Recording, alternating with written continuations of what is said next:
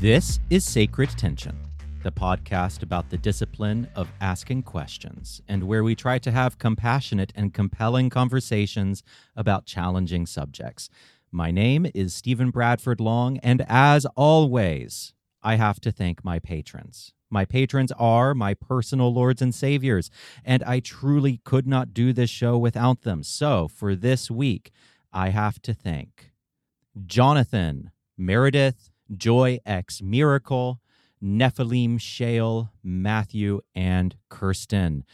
Thank you all so much. Every little bit truly helps, and you are ensuring the long life of this show. And for anyone who wants to join their number, just go to patreon.com/Stephen Bradford Long. And for just $1 a month, I am a very cheap bitch. You will get extra content every single week, including my House of Heretics podcast with the former Salvation Army officer turned Christian heretic. In the most recent episode that we did on House of Heretics, we talked about an alleged Christian miracle where a woman at a megachurch regrew 3 amputated toes. And there is a website out there called showmethetoes.com demanding evidence. And I grew up in a culture where miracles allegedly happened all around me. I never saw anything in all my days as a Christian that broke the laws of physics, that truly demonstrated anything miraculous. And so Timothy and I talk about growing up in an environment where belief in miracles and the supernatural was reinforced, but we never experienced it, and navigating that interesting dynamic. So we talk about that, among many other things. If that is interesting to you, please stop being a goddamn communist freeloader and sign up for just $1. All right, Murphy Fawkes, welcome back to Sacred Tension. Thank you. So we recorded this already once, and then we both looked at it and we're like, that's 2.5 hours long. We should re-record and make it more concise. Yeah, So we have a lot of stuff to bitch about, but we'll keep it shorter. We'll keep our bitching to a minimum. Murphy is like my favorite fag hag who I get drunk with on mimosas at a brunch and just talk shit with. So thank you, Murphy, for joining me. Murphy Fawkes is a colleague of mine, and she is very active in the Satanic Temple. She has been very active with various campaigns like the Grey Faction campaign and other activities of the temple. For people who are new to this podcast, I am also very active in the Satanic Temple. I am a minister of Satan and a member of Ordco.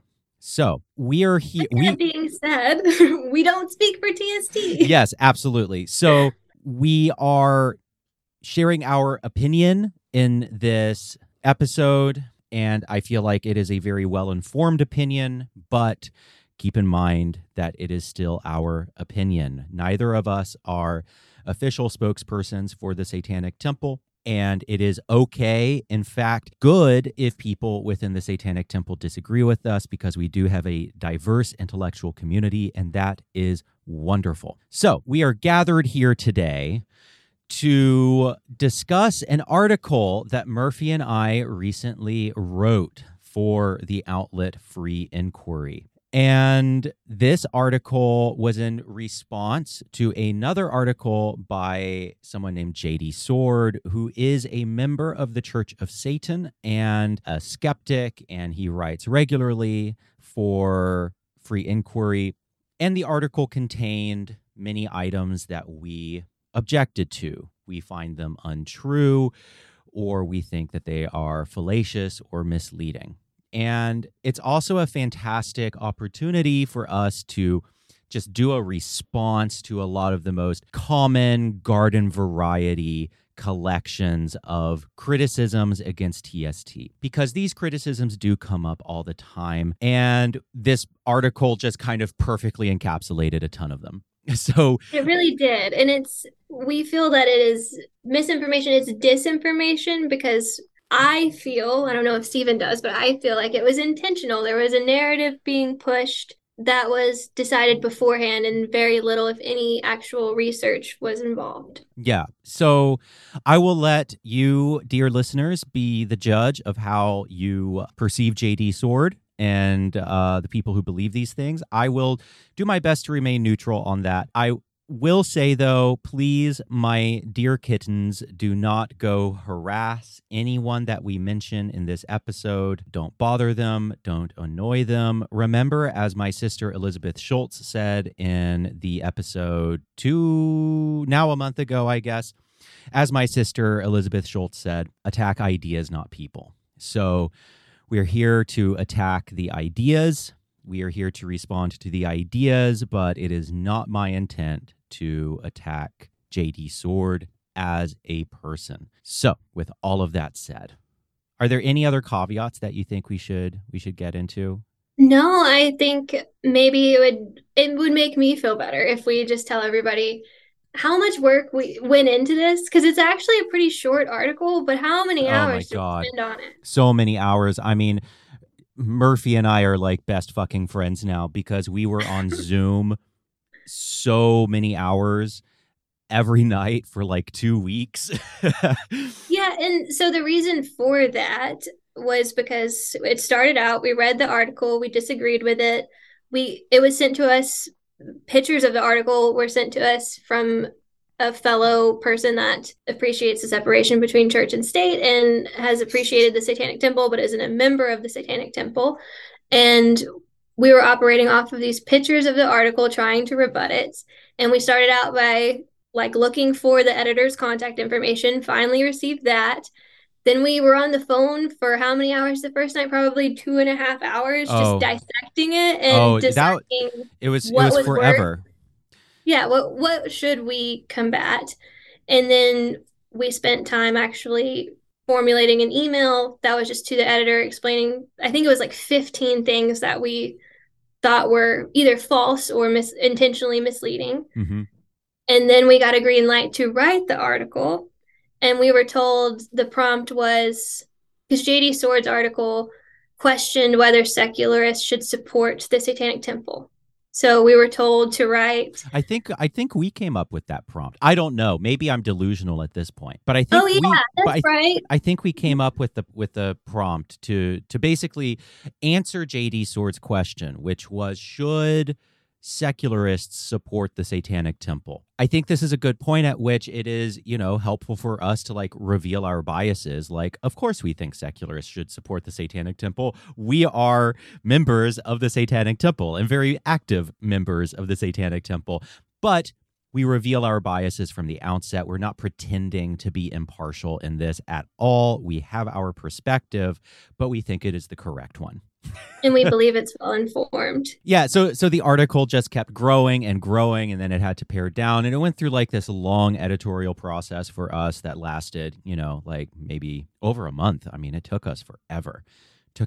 It felt like forever. And I feel like there's a broader point here to make about that, which is addressing falsehoods on the internet is so unbelievably time consuming. Even stuff that is easily researchable, and we'll demonstrate that I think a lot of the claims made in this article are easily demonstrably false. It can easily You can find it on TST's FAQ page. It's that simple. Or just you can find it in news stories that some of the claims are false, right? And yet, that said, it took us so long to just like address every single fucking point. To prioritize and decide, well, how much information should we include? What audience are we talking to? Are these people that already know about TST? How basic do we need to get? And that's the challenge of trying to combat misinformation on the internet. It is so easy to just spew a ton of bullshit. It's so easy to just, gish gallop. And then then it's like you have to go in and clean up the mess. You have to go in and put all the pieces back together. And that is such a time-consuming process. And I feel like I appreciate so much more now why it is so time-consuming. Yeah, that reminded me just now of a quote. It's like, when men can hate without risk, their stupidity is easily convinced. The motives supply themselves. Oh, and I feel like that was exactly what happened. Who said that? I'm going to say his name wrong. It's Louis Ferdinand Céline, I believe. It's from the book Journey to the End of the Night. It's one of my favorite books. Oh, nice. Very nice. Yeah. So I'm trying to think if there are any other caveats. I know that we beat this caveat horse to death. I think the last thing that I want to say about this subject before we get into it, for people who are maybe on the periphery of this weird new religious movement that we call the Satanic Temple, or maybe the tides of the algorithm have washed you up on the shore of this particular podcast. If so, hello, I'm glad you're here. Welcome to hell. But also, if you're wondering why this is interesting, I think that there is a deeper reason why this is interesting, which is I think that some of the topics that we'll get to are helpful to think with, in terms of how we address social justice, in terms of how we approach culture on the left, in terms of how we approach free speech. What does it mean to do activism? What does it mean to defend people's bodily autonomy?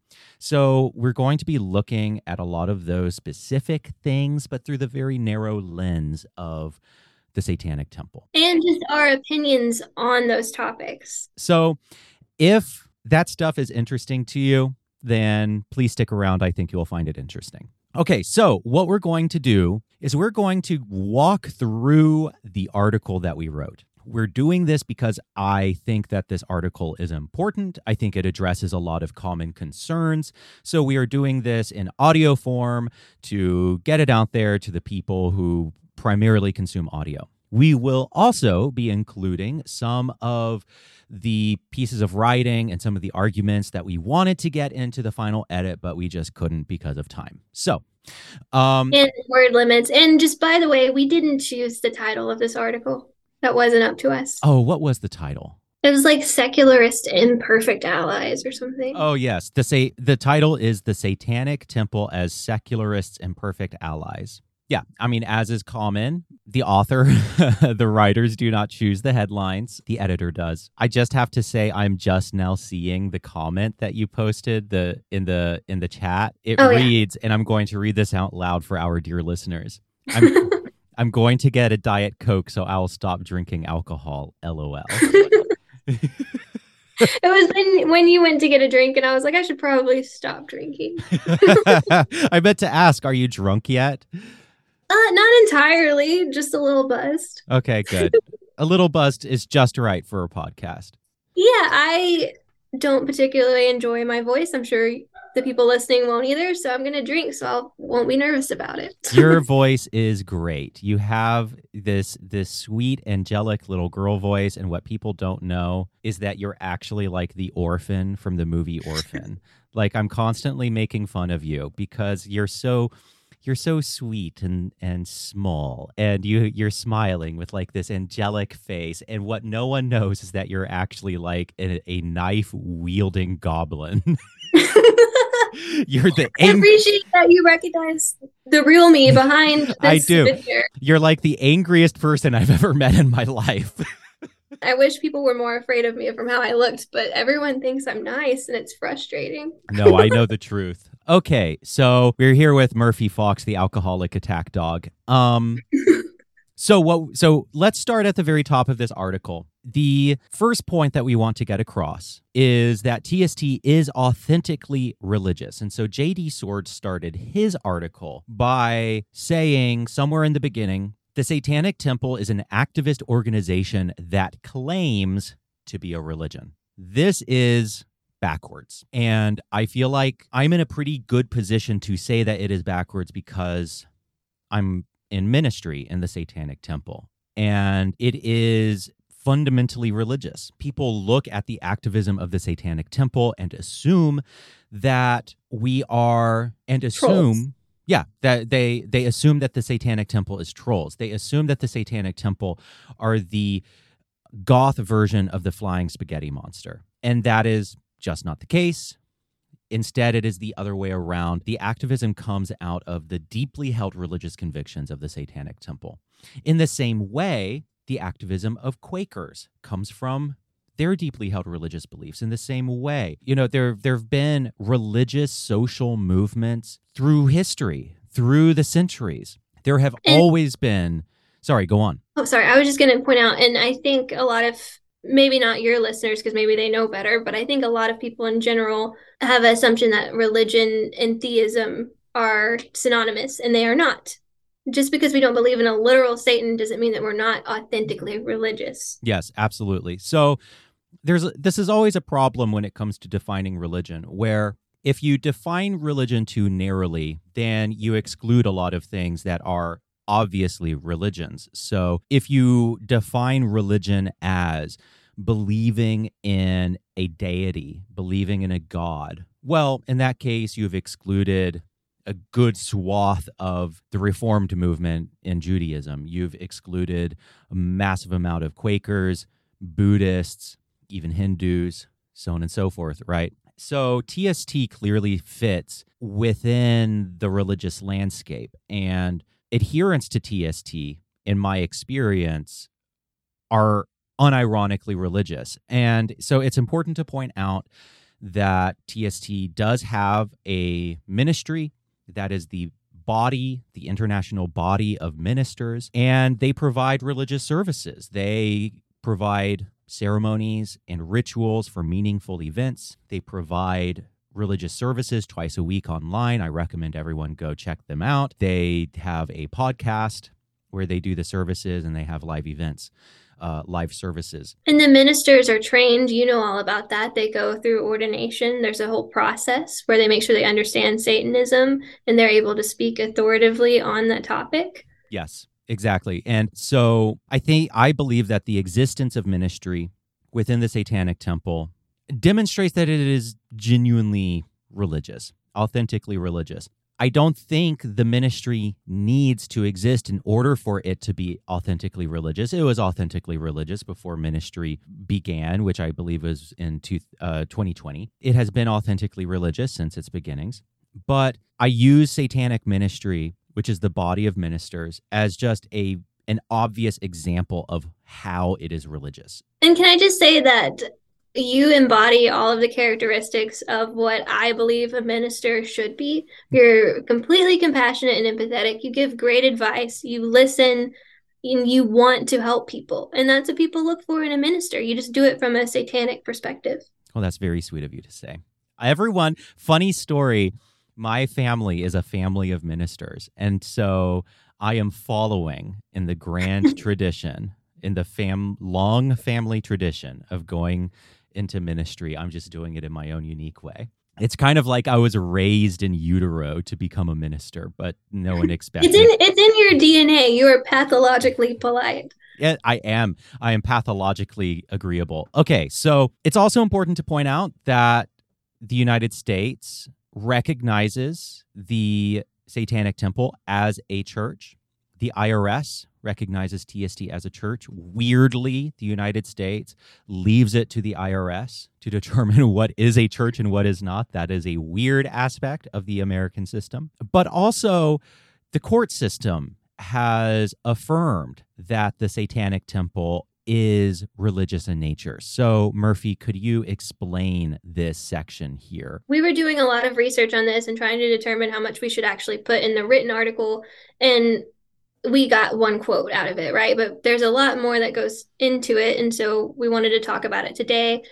In Arizona, whenever TST brought claims about when someone was discriminated against when they wanted to give a religious invocation, of course, the city, and I believe it was Scottsdale, we'll have to double check that, but the city questioned whether TST was authentically religious, because if you're not, then you can't claim religious discrimination. The opposition demanded that TST's religiosity in our belief system be subjected to, and they put this caveat in their ruling. They said, well, it needs to pass the Alvarado test. And if Stephen would please read the 3 factors of the Alvarado test. 3 factors of the Alvarado test. 1, plaintiff's beliefs address fundamental and ultimate questions having to do with deep and imponderable matters. 2, maintains a belief system that is comprehensive in nature. And 3 is a religion that can be recognized by formal and external signs such as formal services, ceremonial functions, the existence of clergy, structure and organization, efforts at propagation, observance of holidays, and other similar manifestations associated with the traditional religions. And actually, this was in Scottsdale. I just remembered. So this was in Scottsdale, Arizona. That's right. And so our plaintiff, TST's plaintiff, Miss Short, testified that she considers her beliefs in Satanism as she practices it as a member of the Satanic Temple to be a religion. Even though she does not believe in a literal God or Satan, she testified that Satanism encompasses all the values she holds dear, which are justice, the pursuit of knowledge, bodily autonomy, and personal sovereignty. She testified that her beliefs include 7 tenets that encompass compassion, nobility of character, justice, and the pursuit of knowledge. So the ruling was that TST satisfied the 3 factors of the Alvarado test, and the court concluded that Miss Short's beliefs and practices are religious for purposes of her religious discrimination claims. And this is the part we actually included in the article. So the judge said these beliefs and practices would also be considered religious under other cases. See, e.g., United States v. Seeger, 380 U.S. 163, 185, 1965. To qualify as religious beliefs must be sincerely held and, in the claimant's scheme of things, religious in nature. Torcaso v. Watkins, 365 U.S. 488, 495, number 11, 1961. Among religions in this country which do not teach what would generally be considered a belief in the existence of God are ethical culture, secular humanism, and others. Kaufman v.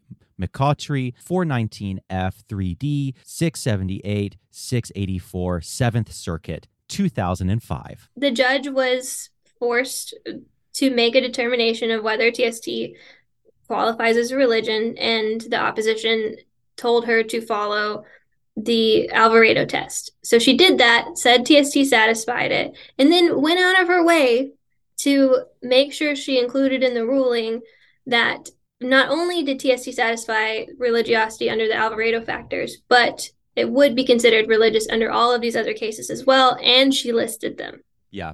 And the long stream of random words and numbers that you just heard are the cases under which she said that TST would be considered religious. Okay, shall we move on? Yes. So the next big category that we have is principles over optics. And we believe that the Satanic Temple pursues principles over optics, even when those optics might have even when those principles might result in some difficult optics. So there are 2 examples that we have here. In Sword's article, he says, quote, in March 2016, Greaves announced via his Facebook page that he would be boycotting a conference called the Left Hand Consortium in solidarity with neo-Nazi lawyer and occultist Augustus Sol Invictus, a.k.a.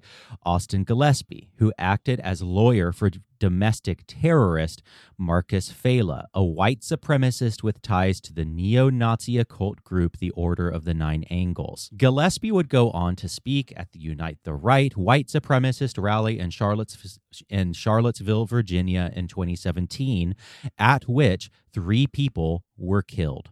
Okay, so this, on its face, looks pretty damning, right? This looks shady. Oh my gosh, is he responsible for 3 people getting killed years later? Lucian Greaves is single-handedly responsible. So Sword claims that Lucian Greaves resigned. For people who don't know, Jesus, we're so in the weeds. For people who don't know, Lucian Greaves is the co-founder and spokesperson of the Satanic Temple. And so Sword here is claiming that Lucian Greaves resigned in solidarity with the white supremacist Augustus Sol Invictus. And that is not the case. Lucian wrote a Facebook post in which he explained this choice. And I think it's important to note that J.D. Sword quoted, or he at least linked to, I can't remember, but he included a link to Lucian's Facebook post. So he is aware of it. He read it.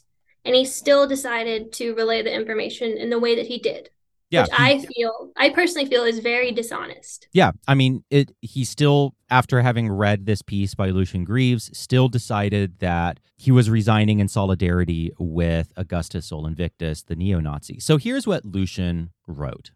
This is not the complete post. This is a segment of it. Or is this the complete post? Did you copy and paste? It was almost the whole post. So there might have been like an introductory paragraph that I cut off. By the way, dear listeners, if this episode sounds like more organized than usual, it is because Murphy Fawkes has compiled the most wonderful and concise podcast notes for this episode that I might just have to hire her to write all of the show notes from here on out. Well, and I only did it because we talked about this for 2.5 hours the other day. And I was like, my goodness, maybe we should focus on a couple things. Let's see. It would be so hilarious if we get to the end of this episode and it is still 2.5 hours.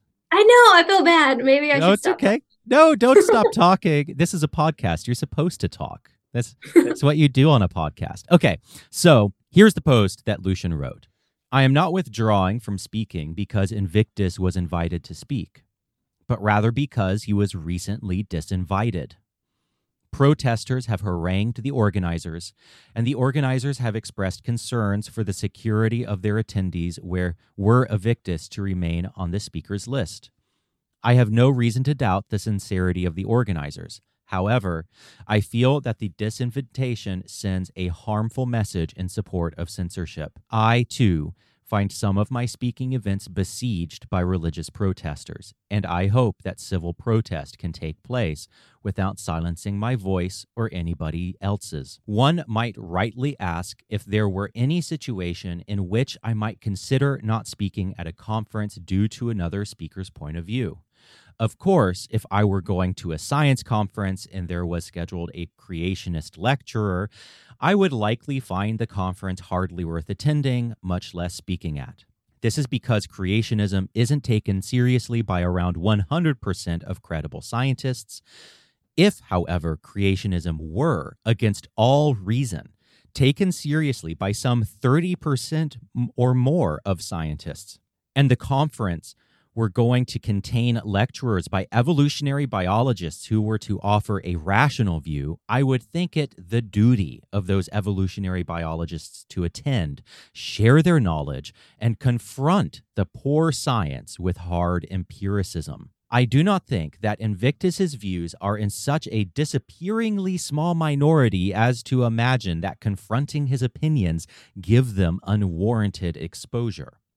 I think his views are prevalent enough within left-hand path communities that it is worth our time to argue them and delineate how and where we differ in the satanic reformation of the Satanic Temple. It's easy to stand up for free speech when you are fighting for your own voice or for the voice of those you agree with. It's a completely different fight, and arguably, your loyalty to free speech only means anything at all when you're willing to fight for the free speech of those with whom you disagree. Okay, so very clearly, he disagrees. He is not resigning in solidarity with a neo-Nazi. He is resigning on principle in defense of free speech. Now, it is okay for people, and there are people within the Satanic Temple who question whether this was the best defense of free speech, right? That's okay. That's an important conversation to have. But this was Lucian trying to take a stand for the principle of free speech and why open discussion is important. And he's right when he says that left-hand spaces do tend to attract white supremacists, Nazis, racists, etc. So these views are more common in the left-hand path than maybe they are in wider mainstream culture. Right. And in my opinion, this is my personal opinion, I feel like it's a great opportunity if there is someone within the satanic left-hand path that's up there talking about Satanists are neo-Nazis. You want to have someone up there saying Satanists are not neo-Nazis. And the contrast to show people that attend these consortiums, like, oh, do I want to to follow this route of Satanism or this route of Satanism. It's good to see the contrast so you know what Satanism could be versus the type of Satanism that the Satanic Temple is. It's also important to have someone on stage to call them on their bullshit. That's super important too. And so the idea that this is an action that is in solidarity with Nazis in any way is profoundly misguided. Unfortunately, a defense of free speech is often assumed to mean a defense of the content of one's speech. And that is a common mistake, but it is a stupid and regular one that I wish wouldn't happen as much. Yes, so we'll tell your listeners another example of where the Satanic Temple defended free speech, and then we can get on our shared soapbox of why free speech is our favorite fucking thing. Yes, definitely. So the first example was of Lucian Greaves as an individual choosing principle over optics. In this example, it is TST choosing principle over optics. And so in 2021, Baltimore attempted to ban St. Michael's Inc., which is a really horrible and toxic Catholic group, and it is more commonly known as Church Militant. And Church Militant, just so your readers know, they're very anti-TST. I think they've written articles, and I'll verify this before you post your podcast, but I think they've written articles about how because Lucian Greaves is satanic, he must be a pedophile. Lucian talked about that on one of our episodes where they called him a pedophile, which he, in case it isn't clear, he isn't. So this is, they're also horrifically anti-gay, anti-LGBT in general. They think that the current Roman Catholic Church is too far left. So that's when you know you're fucked. Like everything after Vatican II is too far left. So this is not a group that we personally agree with. No. As we're talking about this. So Baltimore attempted to block Church Militant from rallying in the public square. There was, I believe, a conference of bishops happening in Baltimore. Church Militant wanted to protest. Baltimore tried to block them from their legal right to protest. In response, TST filed an amicus brief in support of Church Militant's First Amendment rights, stating, quote, TST strenuously disagrees with St. Michael's religious viewpoints. It is completely antithetical to TST's ideology for these speakers to advocate for violence, racism, misogyny, or the overthrow of the American government. Our advocacy for an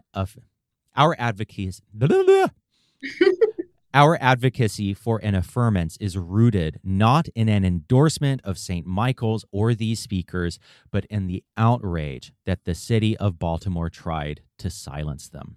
So I love that. I love the way it was written. I think it's great because it's explicit. We do not agree, but we support their right to say it. Yeah, and I wish that this one had been included in the article because honestly, I think it's a better example. I think it's just a much more clear-cut case of defending the principle of free speech in a much less ambiguous way, where I think, I think it's fair for people to wonder, was Lucian Greaves' action the best way to defend free speech in that situation? And personally, I agree that it was because they were censoring someone. It was a heckler's veto, and I don't agree with that. Definitely.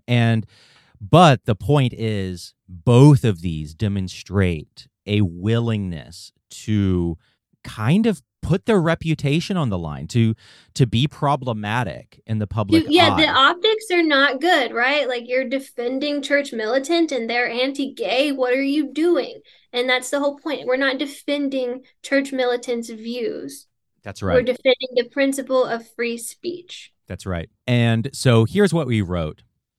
Sword claims that Greaves recused himself in solidarity with Invictus, and this has been interpreted by some as an indication of TST's sympathy for his views. This is absurd, but perhaps inevitable. A defense of the principle of free speech is not a defense of the content of one's speech. We believe TST's willingness to stick to them, even when it generates bad publicity, is a virtue. Yeah. And now So we'll tell you why, because we yes. love to talk about this. Okay, so this is going to be a bit of a tangent, but I think it's worthwhile to get into because we are minorities. So that's the important thing to remember here. We have minorities, minority religions, sexual minorities, women, racial minorities, so on and so forth. We have the rights we have in part because of free speech, because we live in a society that defends the right to express even the most hated perspectives. Well, guess who is often the most hated? Minorities. So, Satanists. Satanists, exactly. So, do you want to take this one? Yeah, sure. So, just to be clear, a lot of the conversation about free speech, I've heard people say that they do support free speech, but they just don't support hate speech, right? And that unfortunately that's not a stance that I can get behind. But I'm not a free speech absolutist. I support free speech as defined by the law and courts, which there are limits on. You can't, free speech doesn't apply to incitement of violence. It doesn't apply to defamation. It doesn't apply to fraud or child pornography or threats. There is also the other side of the coin of free speech, which is freedom of association. And this And is freedom always of thought. so, and freedom of thought. And so it is okay for certain communities to set standards for what is or is not spoken about within those individual communities.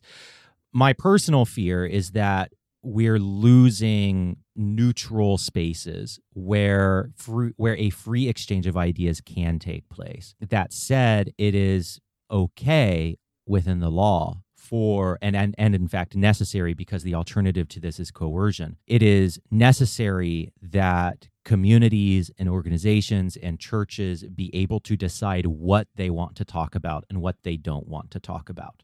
Right. So when we're talking about free speech, we're talking about in the public square. So that applies to many college campuses as well, because those are publicly funded institutions. Yes. We're not talking about private spaces. Yeah. So like my Discord server, no one can come into my Discord server and claim that I am required to post pictures of prolapsed anuses on my Discord server, because that, or, that in order to be part of my community, one must, say or not say XYZ.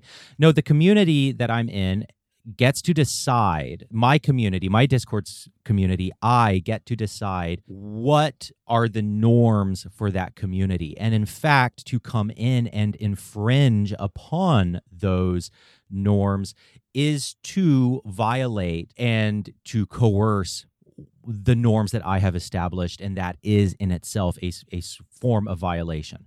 So that is why freedom of association, you cannot have free speech without also talking about freedom of association. But that said, my concern is that many of the neutral spaces, both private and public, that facilitate important and challenging conversation about difficult subjects, that those places are narrowing. So there was a recent, tell people about this amazing do you want to talk about Riley's TikTok first? Yeah, that would be great. So Riley is a minister of Satan, and they made a TikTok, and it was really cute. And they were talking about when they're addressing their congregation, especially new members of the Satanic Temple in their area. And they explain TST's fourth tenet, which is the freedoms of others should be respected, including the freedom to offend. To willfully and unjustly encroach upon the freedoms of another is to forego one's own. And the TikTok they made was cute because they had, I think it was Taylor Swift lyrics, and they said that they get horrified looks from everyone in the room. Yes, and so they're lip syncing. Riley Phoebus is lip syncing to this song where it's like horrified looks from everyone in the room. Yeah, that's very interesting to me, because I feel as a person and member of the Satanic Temple, but not a minister of Satan, I feel that support of free speech in the fourth tenet is one of the things, honestly, that drew me to the Satanic Temple the most, because I was like, this is a principled approach that I can get behind. Me too. No, me too. I love the fourth tenet. It's one of my favorite tenets. And And it's yeah, reminiscent of something that I remember, and I put this in separate notes, sorry, but I remember Christopher Hitchens. I was listening to one of his talks, and he quoted Lincoln, and he said, "Just as I would not be a slave, so I would not be a master. In order to claim the right not to be censored, one must also claim the right to not be a censor and insist upon it." yes. Why do we love this so much? Well, obviously, it keeps civilization running. Free speech is crucial for civilization, but also it has a special place in our heart because the rights that minorities have would not be possible without free speech. So Yes, I, like as a gay person, and Murphy as a member of the Uterati, as a female, as a woman, we we would not have the freedoms that we currently have were free speech not robustly defended as a principle. absolutely. So there's this fantastic letter on free speech by Jenny Martinez, who is Stanford Law School's dean. And she wrote just the most fantastic and robust defense of free speech. We're not going to read all of it, but this is a segment of it. It is a bit long, but it is very worthwhile. So strap in and absorb all of it. Here's what she says. Quote, "Our commitment to diversity, equity, and inclusion is not going to take the form of having the school administration announce institutional positions on a wide range of current social and political issues, make frequent institutional statements about current news events, or exclude or condemn speakers who hold views on social and political issues with whom some or even many in our community disagree. I believe that focus on these types of actions as the hallmark of an inclusive environment can lead to creating and enforcing an institutional orthodoxy that is not only at odds with our core commitment to academic freedom, but also that would create an echo chamber that ill prepares students to go out into and act as effective advocates in a society that disagrees about many important issues. Some students might feel that some points should not be up for argument and therefore that they should not bear the responsibility of arguing them or even hearing arguments about them. But however appealing that position might be in some other context, it is incompatible with the training that must be delivered in a law school. Law students are entering a profession in which their job is to make arguments on behalf of clients whose very lives may depend on their professional skill. Just as doctors in training must learn to face suffering and death and respond in their professional role, lawyers in training must learn to confront injustice or views they don't agree with and respond as attorneys. There is a temptation to create a system in which people holding views perceived by some as harmful or offensive are not allowed to speak, to avoid giving legitimacy to their views or upsetting members of the community. But history teaches us that this is a temptation to be avoided. I can think of no circumstance in which giving those in authority the right to decide what is and is not acceptable content for speech has ended well. Indeed, the power to suppress speech is often very quickly directed towards suppressing the views of marginalized groups. We see this today, both around the United States and around the globe. And at key moments in history, robust protection for the rights of association and speech has been critical for the advance of social movements for historically marginalized groups. See, e.g., Gay Students Organization of University of New Hampshire v. Bonner. Thus, I believe that strong protection for freedom of speech is a bedrock principle that ultimately supports diversity, equity, and inclusion, and that we must do everything in our power to ensure that it endures. That is the best thing I read all year, and hearing you read it was even better. Yeah, it makes me so fucking horny. I want to like slap my boy pussy to that quote on free speech. I will come right now. I'm so fucking wet. Okay.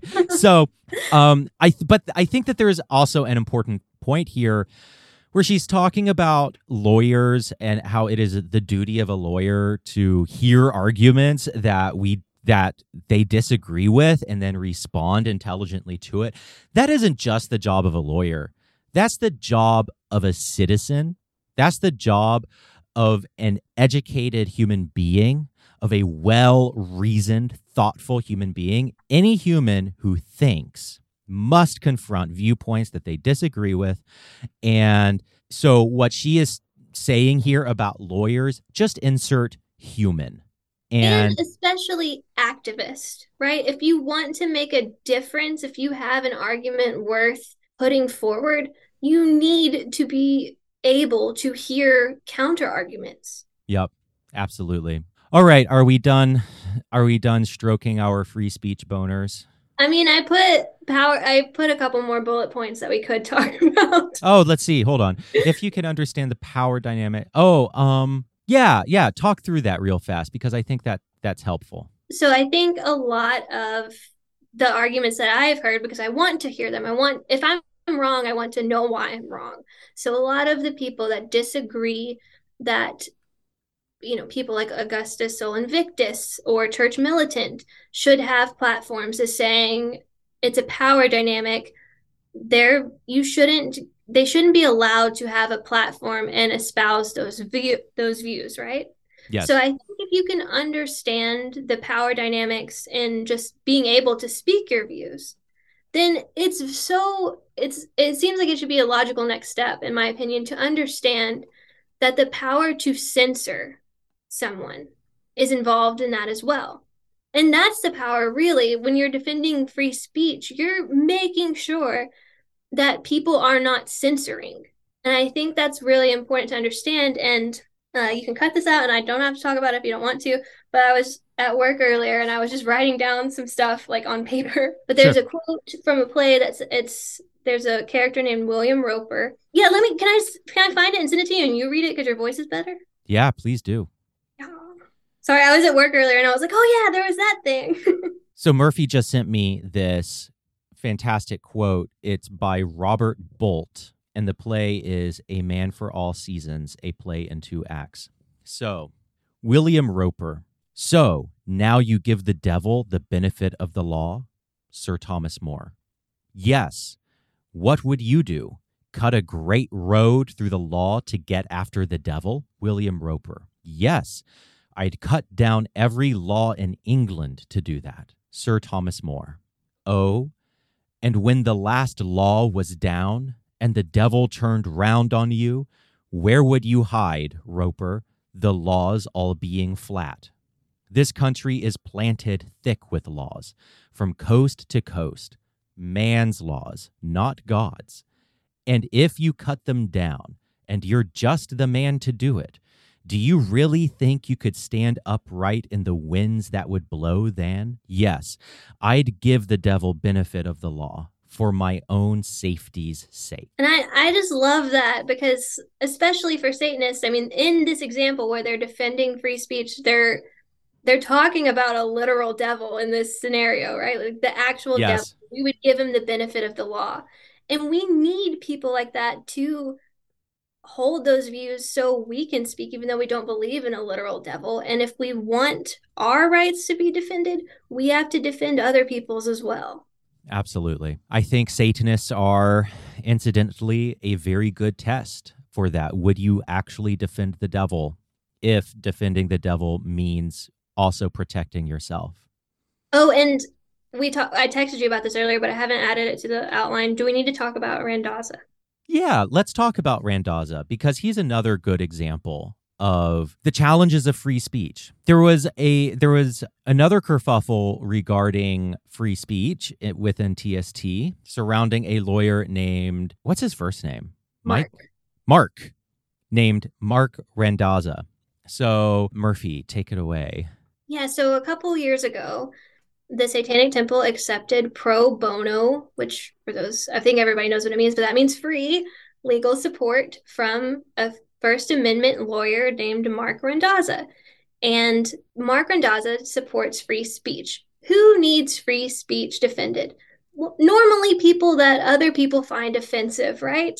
So Mark Randazza has supported neo-Nazis before. And when I say supported, it doesn't mean he agrees with them. He has offered them his legal, what is the word? He's been their lawyer. He has defended them. Legal consultation?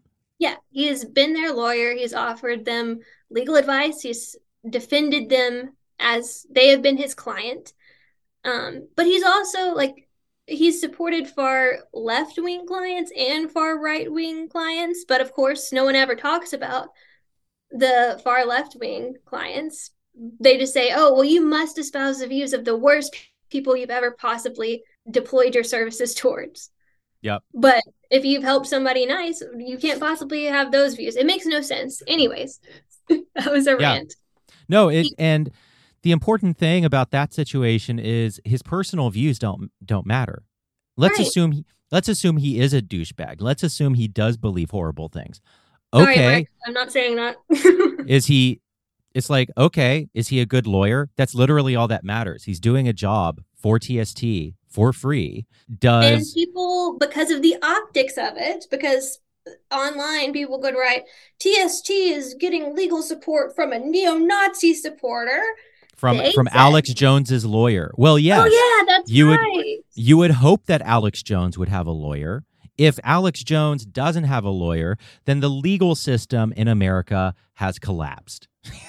Exactly. And if anybody finds that appalling, you want everyone in this country to have the best representation available. Yep, definitely. Anyways, so yeah, the whole chapter of TST disbanded. That was it's written about in Joseph Laycock's book, Speak of the Devil. And that's common in any type of new religious movement where people break off and they have disagreements, and that's fine. I don't have any problem with people deciding the Satanic Temple isn't for them because we follow our principles. Yes, absolutely. But I do have a problem. I will argue until I'm blue in the face with someone who says that accepting legal support from Mark Randazza is akin to Jewish genocide and you're supporting hate speech and no, we are trying to defend our own rights with free legal representation from someone who is qualified to give it. Yeah, absolutely. So I thought about this earlier when I was at work, but I think it's important to note it's common for activists, like TST is a religious organization, but we take part in activism as an expression of our sincerely held religious beliefs. And it is common for activist organizations who defend free speech to go through similar instances. And I just wanted to give an example. In Skokie, Illinois in 1977, the ACLU defended neo-Nazis' free speech. And they lost 15% of their membership. Yep. Leaders were harassed because they decided to do so. People were very upset. And one of the lead lawyers was a Jewish man, and his rabbi was upset with him. Was that Ira Glasser? Possibly. I didn't write down the name. No worries. And he ended up having to leave the state eventually. And the ACLU held its ground. They said government may never censor free speech solely because it is loathed, despised, or feared. It must be an inviolable, indivisible principle, and it must remain strong. And I think when we talk about this stuff, people fail to realize, which will be our next point about people being censored due to a feeling of disgust. But I think some people live in this liberal mindset, this liberal heaven, that's not congruent with reality, where they think we're just helping people, we're protecting people. And I want people to understand, like, a few years before that happened in Skokie, Illinois, there was a town in Illinois called Cicero, and it was a very segregated town, and people tried to argue that Martin Luther King's speech was hate speech. So yes. It's about who defines hate speech. And that is a very, very dangerous game to play. I think you can describe this better than me. Why people feel so righteous they get that adrenaline rush when they censor because they feel disgust or fear. Yes. So, and I wrote an article that touches on this called In Defense of the Fourth Tenet of the Satanic Temple. And one of the arguments that I make there is one of the primary reasons people want to censor speech is because of disgust. We don't care about speech that's inoffensive or actions that are inoffensive. No one is trying to censor Anglicans from, playing bridge and drinking sherry together. We're angry at art, at representations, at speech that offends us to the core, that cuts us to the core, that wounds us. That And the hurts, problem that it it hurts. questions who we are. I think you can speak about this more than I can. I mean, I've dealt with misogynistic speech, but I feel like I have a pretty thick skin. I don't really give a fuck. But you're a very nice person. And I would assume that when people, because you've experienced that, when people try to discriminate against you or tell you that being gay is wrong, that's who you are. And Yes, and it hurts, and it's deeply painful, and it is deeply wounding. However, those feelings of disgust and hurt and offense are not in themselves sufficient for determining what is or is not appropriate speech, or rather legal speech, because offense is profoundly subjective. Sometimes offense is correct. Sometimes offense is incredibly wrong and misguided. So we cannot rely on offense as a measure of what speech is dangerous, or what speech should be permitted and what speech should not be permitted. Instead, we have to have legal, clear litmus tests. We have to have something above and beyond offense. The problem is that offense is the primary motivator. And it is this deeply kind of pure emotion that is so clear when we feel it. And it is such a powerful human emotion. But as hurt as I have been by homophobes and by theocrats, I will never say that they should be silenced, because to do so would be to imperil my own rights. I think it is incredibly dangerous to tell pastors, you cannot preach homophobic things from your pulpit, or your certain slurs must be outlawed. And my personal philosophy is that I am in fact made stronger by the presence of hate speech. yeah, so I think in the case of, whether or not a neo-Nazi should be allowed to speak, or what happened at Stanford that caused the dean to write the letter that Stephen read so well earlier, was there was a Federalist Society judge, and there was a Federalist Society on campus that invited him. So there are students on campus who wanted to hear him speak. And because the Federalist Society and all those people, he was talking about, I believe, Twitter, guns, and one other topic. But he wasn't talking about homophobia, he wasn't talking about white supremacy, but all of those things are intertwined, and we have evidence that they are one and the same in some aspects. And so they said, you're not allowed to speak. We don't want to hear it on our campus. And I believe that is they're crusading, and they're doing it from a place of wanting to protect minorities from harm being words. But we have to focus on the power to censor as much as we talk about the power to speak. And I think it's incongruent with reality, especially when we're talking about it now. We have to be more realistic, because look at who is in power. Look at who's Yes. making these decisions. If we are censoring the Federalist Society on college campuses, those are the people that grow up to sit on the benches. So many of the judges are members of the Federalist Society making these determinations. And yes, they're supposed to be neutral in accordance with law. But if we're ceding neutrality and they're experiencing the result of that, they will be motivated to do the same to us. Yeah, they will be the devil who we have no protection from, because we have removed all of the laws and protections in that illustration. And I think, I'm sorry, we talk about this so much, but it's just so important. I think we have to understand how wrong this can go and how quickly, and it is a human instinct, because there was the example of David Irving. Do you know about that? Is he the British Holocaust denier Yes, guy? a Holocaust denier.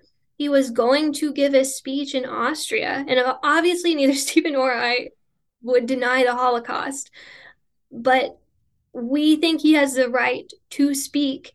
And this man, the minute his plane landed in Austria, before he'd even spoke, he was arrested. Yeah.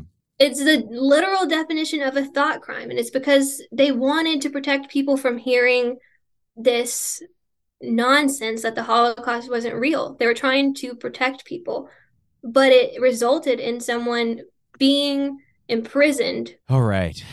Are we done? I Are we think now so. My Are we God. now done stroking our free speech boners? No, it's Yes. okay. I can stroke the free speech boner just all day long. Yeah, I just think it's so important. And that's why it's so important to Satanists, just bring that back around. It's all, if you want to be a Satanist, how can you be a Satanist and not support free speech? I know. I completely agree, but there are quite a few who don't. There are a lot of people for whom the fourth tenet is the deal breaker for them. The people that are afraid that speech equates to violence, you have to look at what happens when TST tries to do our after school Satan clubs, which we won't go down that, but I mean, they tried to censor us just because they believe we're violent. Because they believe that the presence of a Satanist opens the door to hell. Exactly. And obviously that's not true, but if they have the power to censor, that's what will happen. So we have two final sections here to cover. No, three. Jesus Christ. Okay. We have three final sections to cover here. We'll do it quickly. Well, I think a lot of this we will actually be able to run down really quickly because there's less kind of philosophical underpinning behind it. Yeah, it's very factual. So, Lucian's Law. We argue in our article that Lucian's Law works. Sword argues the opposite. Sword invited the readers to, quote, consider the Satanic Temple's track record of litigation and defending the separation of church and state. And he makes the claim that despite a lack of legal victories, the Satanic Temple continues to litigate in the name of religious pluralism. This tactic of there goes the neighborhood, the idea that if evangelical Christians are legally forced to share their privileges with others, they'll give up in disgust, simply hasn't been shown to work. So what he's arguing here is that TST asserting itself in the public square when Christians are also doing the same, that Christians never back down.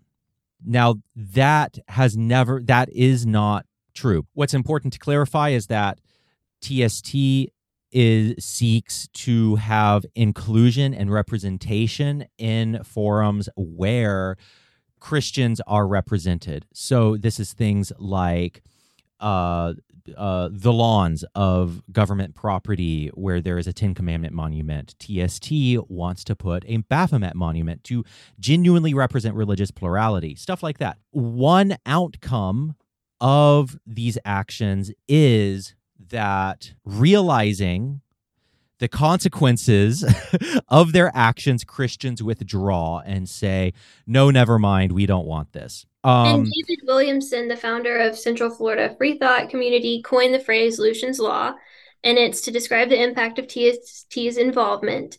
Governments will either, 1, close open forums when the Satanic Temple asks to speak, or 2, censor the Satanic Temple, thereby opening itself to legal liability. Sword claims that Lucian's Law does not work. This is on its face untrue. We provide just 3 examples out of a multitude that we could have given. The 3 are 1, Baphomet on state capitol grounds.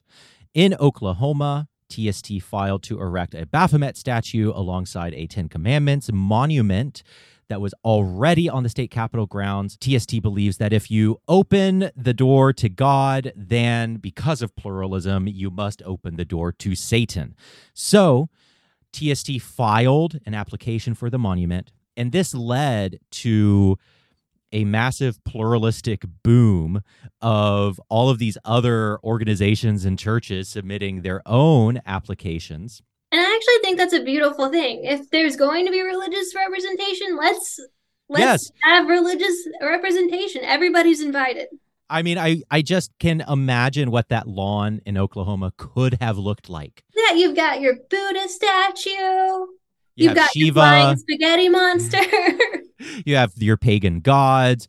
You have, I don't know, the atheists have a bench because they're atheists and they're boring, so they have a bench. But they also want it to be functional, so you can actually sit. It's not just to look at. There you go. Atheists are always functional. And instead, the open forum was closed. And the ACLU fought that case, ended up winning that case. So there was two things going on. The ACLU was litigating to close the public forum, saying that no, religious representation does not belong on state capitol grounds, which TST can get behind, right? Like, we don't want, as long as it's not exclusive religious privilege granted to one religion, we don't have to be there. And the ACLU won the case, so the Ten Commandments monument was taken down. Therefore, TST withdrew our application to install our monument, because if they're not going to have religious things, we're not going to litigate to open that door. So the important thing here is that while TST did just file their request to erect the monument, it wasn't, as J.D. Sword said in the article, just posturing. No, the presence of TST really changed the conversation. It changed the debate on the floor where the debates were happening, and it changed the public perception. So there we have the record of one voicemail to a lawmaker which said, "I'm going to beg this community not to put that satanic crap on the lawn of our White House, our state building, whatever, where the governor lives. It can't be done. And if they're combating that just to take the 10 Commandments down, then take the damn 10 Commandments down." Amazing. You are, in fact, a Texan. I am. That's how my mom sounds. Amazing.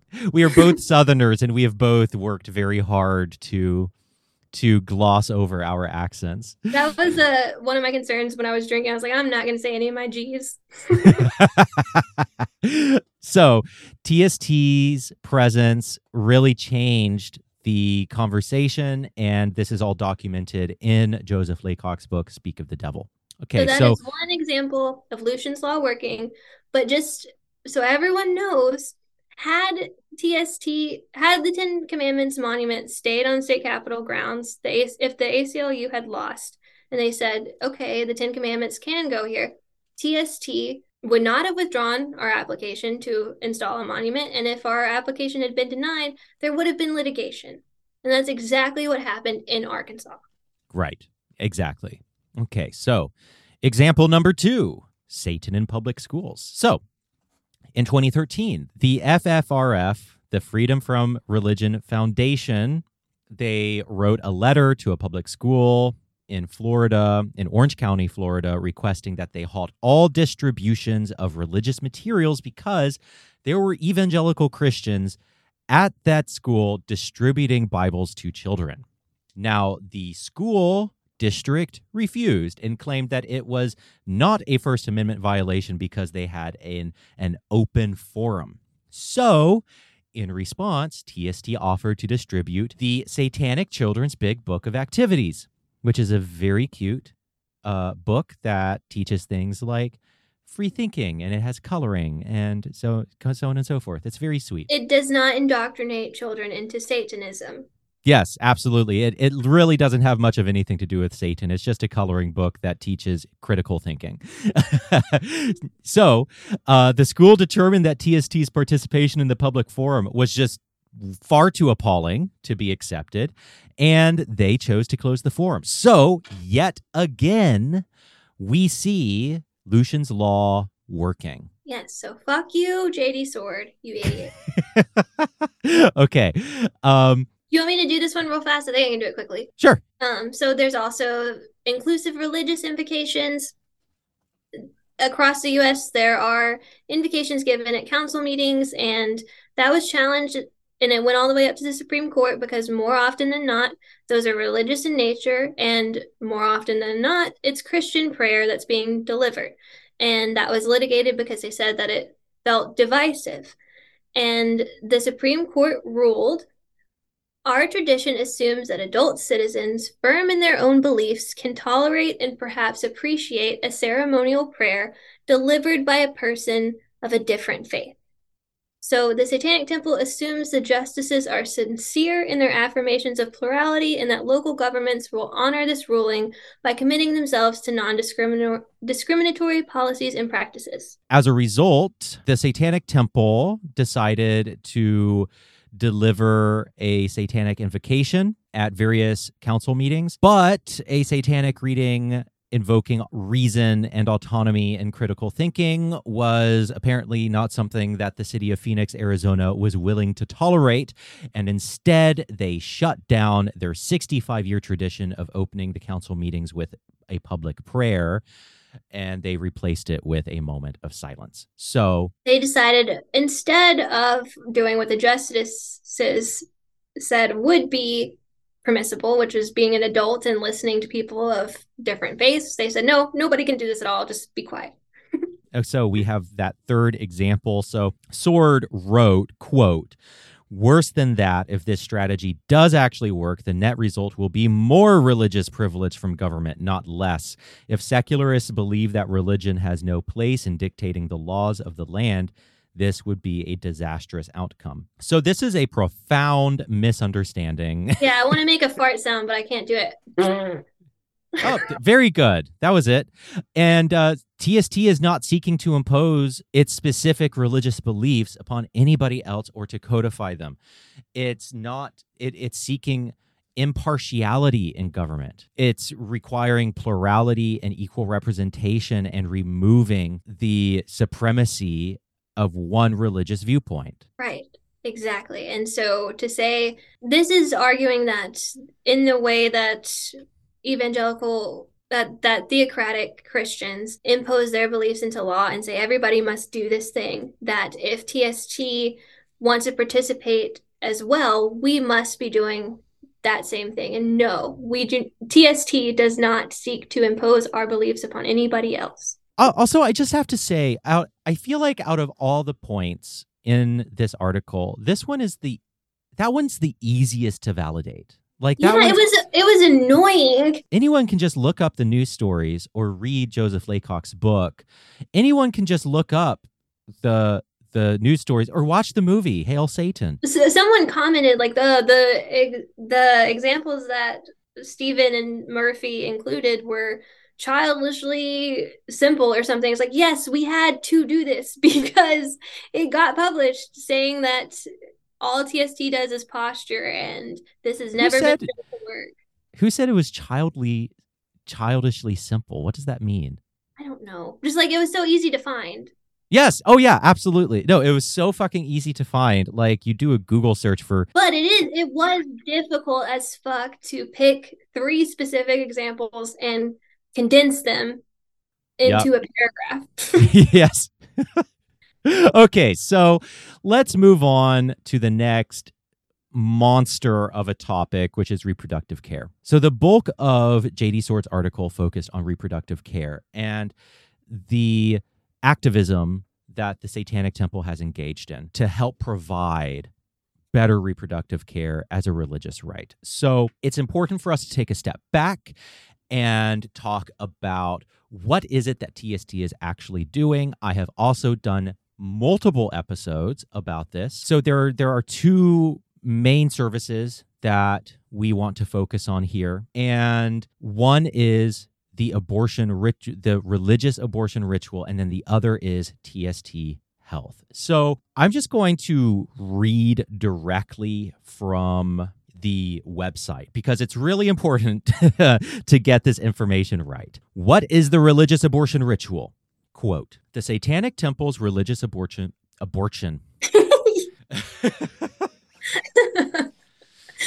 The Satanic Temple's religious abortion ritual exempts TST members from enduring medically unnecessary and unscientific regulations when seeking to terminate their pregnancy. The ritual involves the recitation of 2 of our tenets and a personal affirmation that is ceremoniously intertwined with the abortion. Because prerequisite procedures such as waiting periods, mandatory viewing sonograms, and compulsory counseling contravene Satanists' religious convictions, those who perform the religious abortion ritual are exempt from these requirements and can receive first trimester abortions on demand in states that have enacted the Religious Freedom Restoration Act. It is centered around Tenet 3. One's body is inviolable, subject to one's own will alone. And Tenet 5. Beliefs should conform to one's best scientific understanding of the world.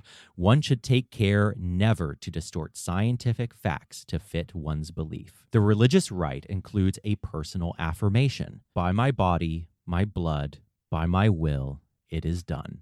The Satanic Temple's abortion ritual serves to cast off notions of guilt, shame, and mental discomfort that a patient may experience when choosing to have a medically safe abortion. Even the most confident and unapologetic individual can experience uncomfortable feelings and anxiety when choosing to terminate their pregnancy. Laws in many states that impose waiting periods and state-mandated counseling can exacerbate these feelings, as can social condemnation and outright harassment by those who oppose abortion. This ritual is designed to alleviate these stressors and empower the patient to be guided by an appreciation of their bodily autonomy and knowledge of best scientific information about the process. The purpose of the ritual is not to persuade someone to have an abortion if they are undecided. Rather, the ritual assists in affirming their decision.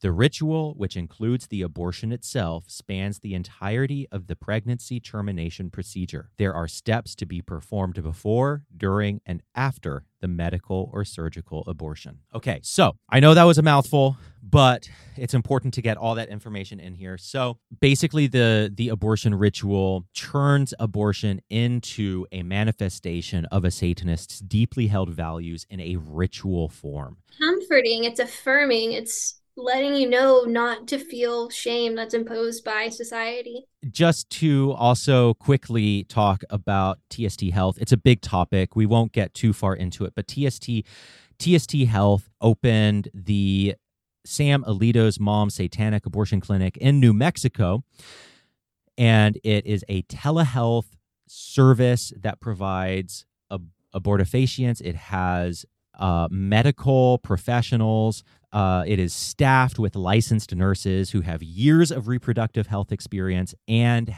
an advanced nurse practitioner who prescribes the abortifacient medication. The clinic conducts confidential telehealth visits and screenings and arranges discreet shipping of medication and provides 24/7 hotline support and aftercare. So the clinic is providing tangible care to people in need. And it does so as a religious act, right? So it is providing the context and the services so that people can use the satanic religious abortion ritual. However, J.D. Sword objects. J.D. Sword, and I think this is the most important part to address, Sword questions whether TST deserves secularist support because its legal strategy relating to abortion as a religious exemption is, quote, has thus far been untested in a court of law. We pointed out that the legal strategy of asserting a religious liberty claim when the government infringes upon an individual's ability to live and or practice in accordance with their sincerely held religious beliefs is tested, tried, and true.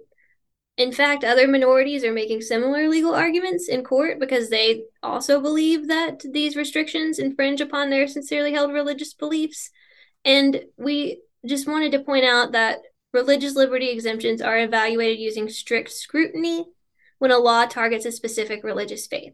So what that means is that if the government is going to infringe upon somebody's right to live in accordance with their sincerely held religious beliefs, the restriction must be the least restrictive means available to the government. So clearly if abortion is allowed in other states, if in the state there are exceptions to abortion, such as for rape and incest, then there are less restrictive means available to obtaining an abortion. And that applies to waiting periods as well. If they say you need to get a sonogram and then wait 3 days before you can go get your abortion, there are less restrictive means. 2 days is less restrictive than 3 days. Yes. So this is the door that is opened by, religious liberty exemptions, which are evaluated under strict scrutiny. But also, in recent years, the Religious Freedom Restoration Act laws, or RFRA laws, have been expanded in various states so that religions just have greater autonomy and power to do what they want. Well, that applies to the Satanic Temple as well. While individuals are losing their rights to get an abortion based on all of the old legal arguments that were valid for 50 years, there were 50-year precedents that said that abortion is a fundamental right. And as we all know, the Supreme Court recently ruled that those are invalid. So it doesn't matter that things were tested in the past. They're not valid now. However, religious liberty claims are being expanded almost on a daily basis. We're at a point where the United States government is far more amenable than it has ever been to granting exemptions and freedoms on the basis of religion. At the same time, the old freedoms that people took for granted under a right to privacy, which was the precedent set by Roe v. Wade, are being eroded They're massively. completely gone. Not eroded, they're gone. They were being eroded for decades, and now they're just gone. And so TST is taking a strong, affirmative, and aggressive stance claiming religious freedom. And there's an implied criticism here that I think is worth getting to, which is when people say, this is untested in court. We don't know if this will work. This is untested in court. That is not a good reason not to try, because that is not how fighting for one's rights works.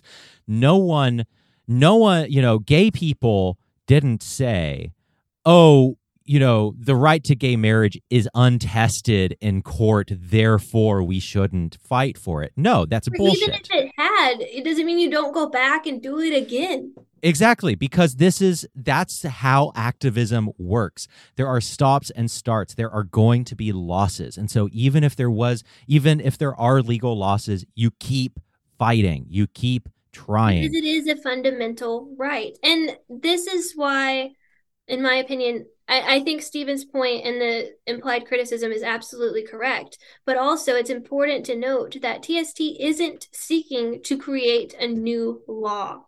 Yes. This isn't a new class of civil rights. This is a class of civil rights that exists and we are entitled to it. We are simply claiming what we are guaranteed. Yeah, definitely. And so other religious groups are making similar legal arguments. However, TST's exemption is unique. And Stephen and I believe that our approach is stronger than other claims because it's not solely our religious beliefs that are being infringed upon by unnecessary government restriction. It's our religious practice and our religious right. TST is different and unique in comparison to other abortion activist groups. Yes. RFRA laws went into effect. They were originally enacted in Oregon State because an individual was denied benefits, or Native American counselors were denied benefits and were fired for using peyote in their religious ceremonies. So they litigated and the government said, no, you should be able to have your religious rights, your religious ceremonies, and we shouldn't be able to fire you because you consumed peyote. And so that's very similar to what TST is doing with the abortion ritual. We're saying if we take this abortifacient medication, the government cannot infringe upon that because it's part of our religious ceremony. Yes, and absolutely. I think Matt Keziah, TST's lawyer, made this example, and I think it's perfect. Interfering with TST's abortion ritual would be equivalent to prohibiting Native Americans from taking peyote during their religious rituals or interfering with a Catholic's ability to partake in communion. Yep. There are some places where the government's action is not warranted, and that is in religion and how you practice your religion. That's why there are religious liberty exemptions. And TST is trying to use it in the way that it's meant, as a shield from government interference, not as a sword to insert our beliefs into other people's lives. Definitely. Just leave us alone and let us be. So, also another major point of contention in J.D. Sword's article that we respond to is that he claims that the way TST goes about activism for abortion could result in trouble for litigants. He claims that TST could be endangering litigants who tries to use the religious abortion ritual exemption. And there's really only one good faith interpretation of this complaint. The good faith interpretation of this claim that isn't valid is that someone would try to use the abortion exemption, and the act of trying would result in litigation. Yeah, so TST is very clear about the process by which someone starts the litigation process regarding the religious abortion ritual. And the website states, if your religious exemption requests are denied when undergoing reproductive care or seeking to perform the satanic abortion ritual, immediately contact TST at rrr@thesatanictemple.com with your name and phone number to start the next steps of resolving the situation and deciding whether to take legal action. Okay, so that's what the website says. And from there, TST would communicate with the litigant about their unique legal options and challenges and would clearly lay out the potential risks and rewards, because this process differs by situation and by state. So there is no one size fits all. We reached out to Lucian for comment on this, and he says, we consult with our prospective plaintiffs and let them know up front what we can do, what we can't do, and if we agree to take their individual case to court. We are clear that legal victory is not a guarantee. If a prospective client does not consult with us but attempts to use our exemption anyway, the exemption may be denied, but that's the extent of it. Nobody will arrest them or sue them for trying, end quote. And it's unfortunate that that part got cut out of the article because it's so important. I think that there is a fear about state overreach in terms of reproductive care, but that fear is potentially disabling people from fighting for their rights. Yes.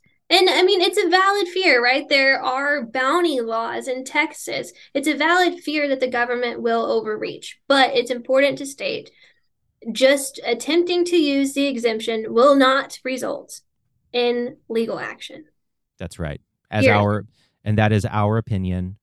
But from our perspective and it seems very clear to us that you're not breaking any laws by asking, can I be exempt from this? Yes, exactly. And if you're denied, then you're denied, but you won't be arrested if you're denied. Exactly. Yeah. And then that's what we're talking about. Depending on your situation, TST may or may not take legal action if your exemption is denied. But then, and Stephen may have to edit this out of this podcast, but there is a ridiculously bad faith complaint that Sword repeats because it was made in a Jezebel article by this lady named Susan Rinkuntis. There are serious problems with the Satanic Temple's current abortion exemption strategy. As a Jezebel article points out, the Satanic Temple cannot guarantee legal protection for members should they choose to purchase abortifacients, despite suggesting their use as a religious ritual is protected. In a worst-case scenario, pregnant people in hostile states who order pills could get arrested if they seek care for complications at a hospital or if someone reports them to the police. Right. So that was the quote. Like if somebody reads that, you're going to get arrested while you're on the hospital bed? That is fear-mongering. That's a terrible way to, it made me really upset. And it's this notion of a sacrificial plaintiff, like TST is careless. Yes, the idea that TST is uncaring and does not care about the plaintiffs or the people seeking reproductive care. That is the opposite. TST is full of people who are members of the Uterati who are passionate advocates for their own reproductive care and for the rights of others. And so Exactly. to And say that TST does not care that a litigant or that a plaintiff would just be a sacrificial lamb is very gross. exactly. And I was just thinking, because I did live in Texas for 28 years of my life, and there are bounty laws in Texas that really prohibit and infringe upon women's right to bodily autonomy. And I was picturing reading this article if I still lived in Texas and I didn't know anything about the Satanic Temple.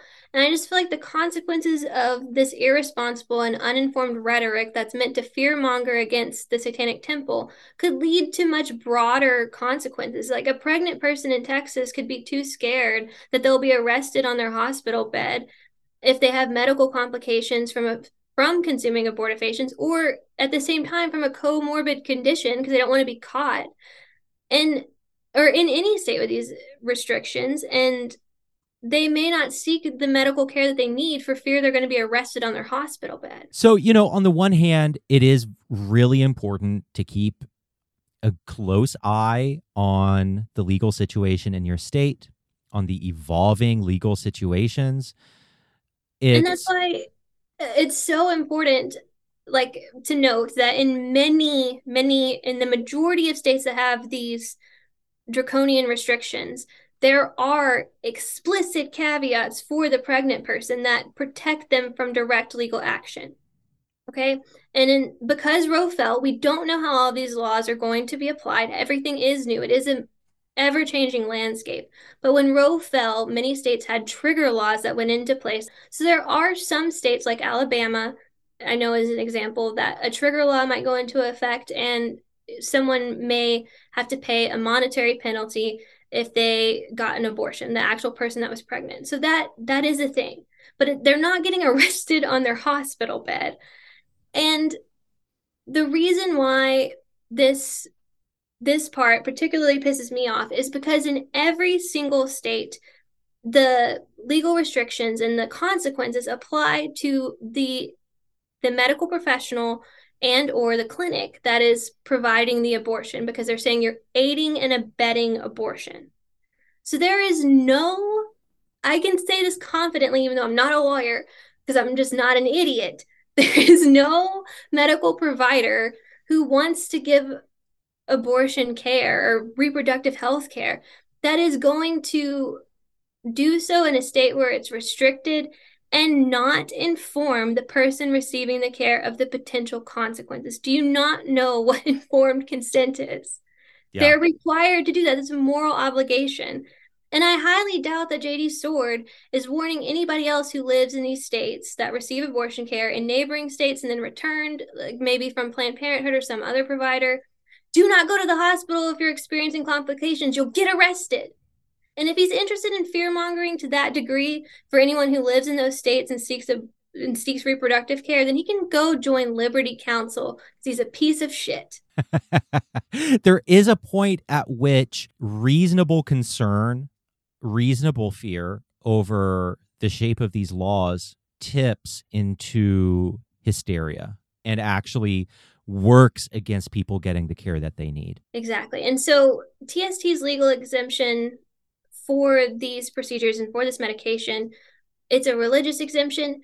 The medical professional or the clinic, there isn't one that exists that would not consult TST before offering that care under the exemption to a clinic. So basically, the exemption is an invitation for them to enter that legal battle alongside TST, because TST is willing and wants to aid and abet in reproductive health care. But that's something that's going to be decided by TST in a conversation with the person providing it, the clinic providing it, and the patient before it happens. No, I mean, it's super complicated, and I'm always in way over my head whenever we start talking law stuff because I'm just not a lawyer. We should have Matt on to talk. I did have Matt on once to talk about this stuff, but maybe I I should know have he him on would love again. to, and he can do it way better than me. I'm just angry. My God, I thought we were going to do this way faster and it's longer. I'm so sorry. I thought it was going to be efficient. No, we are being efficient. I feel like this is actually a better episode. So let's get into diverting funds. Oh, wait. I kind of just want to point out in JD Sword's article, he references TST's Missouri case, and it's another notion of the sacrificial plaintiff. And he says that TST chose to involve itself in the case of pseudonymous plaintiff Mary Doe. Stated this way, it leads a reader to believe that the specific person known as Mary Doe would have had a legal case regardless of the Satanic Temple's involvement. In actuality, the Satanic Temple planned on challenging Missouri's abortion restrictions on their merits and simply needed any pregnant person who identified as a Satanist and was willing to sue. Mary Doe wanted to fill that role and became TST's plaintiff using TST's legal strategy. This was later, after Mary Doe's case was dismissed, this was litigated again. Was it Judy Doe? Judy Doe, yeah. Judy Doe did the same thing. So it was nothing about Mary Doe personally. And I wanted to point that out because he was disingenuous in the way that he introduced this. And also, so in JD Sword's article, he wrote, ultimately in 2017, federal judge Howard Sack ruled the abortion rights of Missouri women guaranteed by constitutional rulings are being denied on a daily basis and in an irreparable fashion. And JD Sword wrote, just like that, access to abortion services were expanded and had nothing to do with the Satanic Temple or its lawsuit. So most readers would read the judge's quote within the context of Sword's article and assume the abortion services that the judge expanded were the same ones TST's lawsuit in Missouri challenged. However, that's not the case.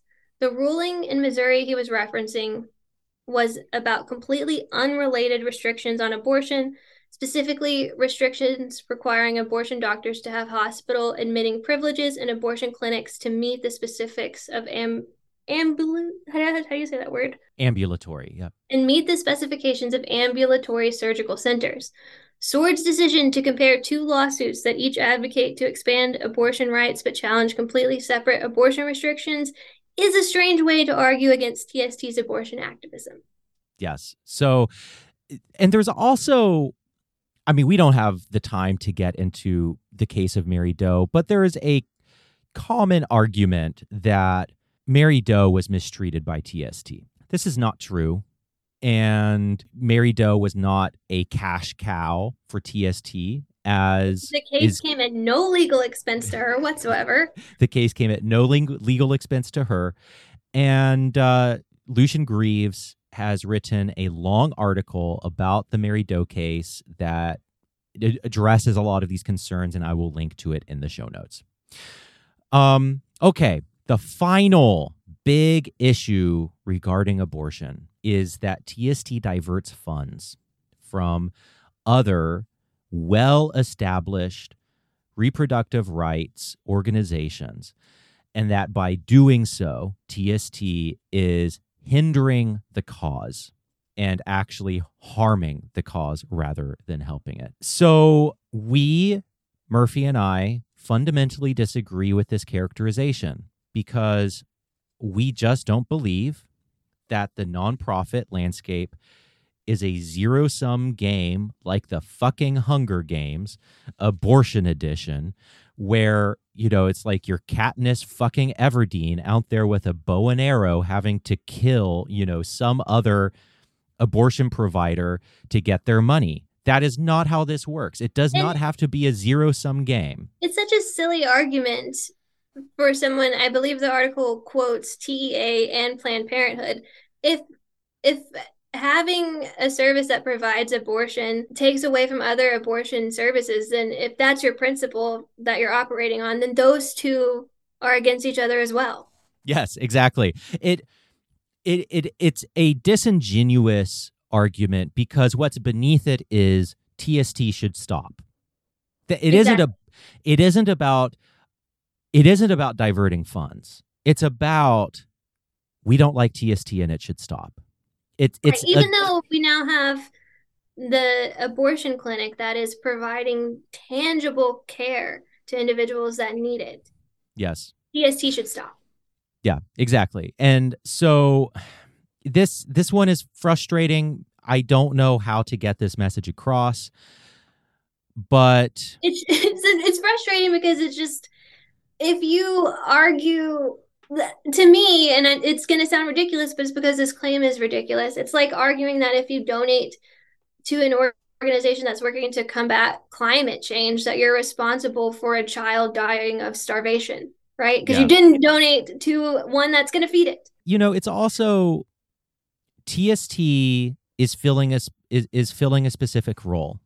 And what TST is doing is very unique in the religious rights, in the reproductive rights world. It is doing something very unique, which is providing reproductive care and fighting for it as a religious right. And that's very different from what these other organizations are doing. And if that's truly what Sword has a problem with, because the way he wrote it, he said, by asking members to donate, the Satanic Temple diverts financial resources that might have otherwise been given to organizations with a proven track record of success. Okay, let's pretend like that's a valid claim, and his problem is actually that the Satanic Temple is arguing for a religious right to abortion, and he thinks that's ridiculous, and you should just support other organizations that argue on a secular basis that also don't have a right to abortion right now. Right. Why isn't he upset at the other claims being made? Like, if somebody's donating to the Jewish synagogue that's litigating this, is he upset about that? Are they stealing funds? No. There's also a deeper issue here, which is these different nonprofits and activist groups don't have to be enemies. The Texas Equity Alliance, I think is what it's called, or something like that. Equal Access or something? Equal Access Fund. Yes, the T Fund. Texas Equal Access Fund, Planned Parenthood, just these different organizations. They are providing important and unique services, and so is TST. And, right. And they don't have to fight each other. Exactly. And I think it's important because it has been said, and you and I believe that people can say things even when they're wrong. TEA has come out and said, they've tweeted that the Satanic Temple cannot help you get an abortion. And, they have attacked us as well on the same premise that we're diverting funds from them. And while we do not agree with that, we don't think it has any legitimacy. When I know me personally, when I've talked to people about this, they've said, well, you just need to listen to activists. Motherfucker, I hear them. I disagree. Yes, listening and agreeing are two very different things. One final point on the diverting of funds before we move on to the last chapter of this marathon of a podcast. The other concern that JD Sword raises, and that many people raise, is TST is not transparent with its finances. And so people feel that this means that TST must be self-enriching or doing something shady with the money. So here's the thing. TST is a church, and TST takes full advantage of its tax-exempt status. There are good faith arguments. There are people of goodwill who have strong disagreements with even taking part in tax-exempt status as a church. That is an important argument that needs to happen, but it is beyond the scope of this episode. Needless to say, TST takes advantage of tax-exempt status for very important strategic reasons, and they're probably not going to stop. If you object to that on principle, that's fine. There are plenty of other organizations that you can give your money to. That's okay. You don't have to like it. But TST has taken a stand. It is a church, and it will take full advantage of tax-exempt status because the battle is too fierce right now for it not to. It needs those financial privileges to fight the battle that it has been fighting. Lucian Greaves, when he asked him about this, he responded, TST is legally recognized as a church. Therefore, a 990 form is not required. However, TST does not charge for membership. We do not tithe. We do not have annual dues. And we primarily fundraise for fixed amounts. And we primarily fundraise for fixed amounts for specific projects in our campaigns, which we publicly follow through on. It is true that we have general and recurring donation avenues, and that has helped us given the unpredictability in all that we do and given the suddenness with which we sometimes must act. So, and finally, if you want to know where the money goes, just We've look. opened a motherfucking abortion clinic. That is not cheap. TST opened a motherfucking abortion clinic. There are multiple lawsuits going through the courts. There are on-the-ground programs and services that TST provides to its internal community, like the programs provided by the Satanic Ministry. All of that takes a fuck ton of money. So if you want to know where the donation dollars are going to, just look at the courts. Just look at the health clinic. Just look at all of these things, and it takes a huge amount of money to do that stuff. I've been so annoyed by these claims of financial misgivings, or the fact that the Satanic Temple, that the Salem Art Gallery operates as a for-profit organization. The art gallery itself, people have complained and said, well, that's not like, if you are for profit, it's evil. If you take advantage of tax exempt status, that's evil. These complaints aren't legitimate. So I wrote an entire Medium article that breaks down the various financial practices that are perfectly normal, that if any other organization followed, no one would have a problem with. So if you want to read that, you can. Yeah, and I will post a link to that in the show notes if you are just really fucking bored one day and want to know everything that there is to know about TST's finances. Then go read this article. Okay, so we're now at the final chapter. This last section is, in my personal view, one of the most important. At least It's the one that I feel the most deeply. Yeah, I'm getting a water. I'm going to rally. This is like Gatorade pep talk. Let's go. Let's go. This makes me nostalgic for like the good old days of podcasting where Matt Langston and I would just lock ourselves in a studio and record for 6 hours straight. Oh, you've done that before. Okay, I'm glad. Oh yeah, and just do no. This is not the first time I've done that. I've done marathon podcasts many times, and you just like lean into the delirium and sometimes get super fucking drunk and just enjoy it. Yeah. Okay. I'm like 5 feet tall and 100 pounds, and I've had 2 drinks, but that's a lot for me.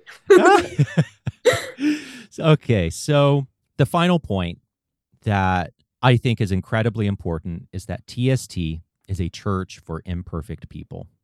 And this is exemplified by Lucian Greaves himself, the co-founder. Now, before we say all this, it is also very important for us to clarify, Lucian is not the temple. Lucian is not the Satanic Temple. He is the co-founder. Him and Malcolm Jerry have suffered enormous personal losses. They have sacrificed a lot for the Satanic Temple. We're very grateful to Lucian and Malcolm for the enormous sacrifices that they have made, the personal endangerment that they are in, the death threats that they get. They have put a lot on the line for the Satanic Temple. That said, they are not the Satanic Temple. So despite how much we talk about them, especially Lucian, they're not the Satanic Temple. The Satanic Temple is a broad, very diverse, international community that includes thousands of people, many of whom disagree with the founders, many of whom have very different ideas of how things should work from the founders. And there is a lot of internal discussion about how best to move forward within the temple. And that's great. So despite how much we are talking about Lucian in this episode, he is not the Satanic Temple. The Satanic Temple is the community. And so 20 years ago, Lucian Greaves appeared on a radio program called Radio Jihad for an episode, a 24-hour program that was called the Might is Right Special. and it was to commemorate the release of a new edition of Ragnar Redbeard's book, Might is Right, which is a fascist pamphlet that Lucian had done some illustrations for. And Might is Right is historically significant for Satanism because Anton LaVey lifted large portions of the Satanic Bible out of Might is Right and kind of took away the racism stuff, but left all the other grossness in. And voila, you have the Satanic Bible. So Lucian Greaves appeared on this podcast. He was in his early 20s at the time, and he appeared alongside he appeared alongside some really horrific figures, one of whom was a notorious white supremacist, and it was hosted by Shane Bugbee and his wife, both of whom were just venomous anti-Semites at the time. And he said some things that were construed as anti-Semitic. Right. And if it's okay with you, I just want to point out the way that this article was written, right? The main criticism was about TST's approach to abortion. That's what it was supposed to be focused on. Should secularists support the Satanic Temple? Here's what they're doing with abortion. But the reason why you actually read the direct quote earlier when he's talking about Lucian defending free speech and not speaking at that consortium. He said he included details about the other speaker, and the implication was very heavily that clearly Lucian Greaves must be anti-Semitic because he didn't want to speak at this. And then this is another claim that's leveled, bringing this up from 20 years ago, is leveled supposedly in support of this claim that Lucian must be anti-Semitic. And that's why Stephen and I think it's worth talking about, because if it's something like this is published by a credible outlet like Free Inquiry, you're going to think, oh, maybe this is legitimate. And we're here to tell you that it is not. Here's what Lucian said. Here is one of actually several things that Lucian said, but this is, I think, the quote that has gotten the most circulation. Yes. Do you think, I'm thinking of you because you actually podcast. Even though my voice is annoying, do you want me to read this part so that there's not an audio clip of you out there saying this? Sure, you say it.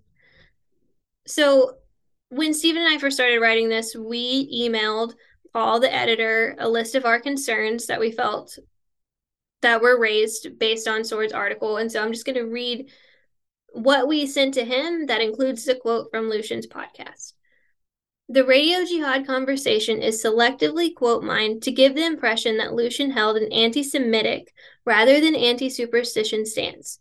Sword decided to include a selective portion of Lucian's statement from the radio program, literally 20 years past.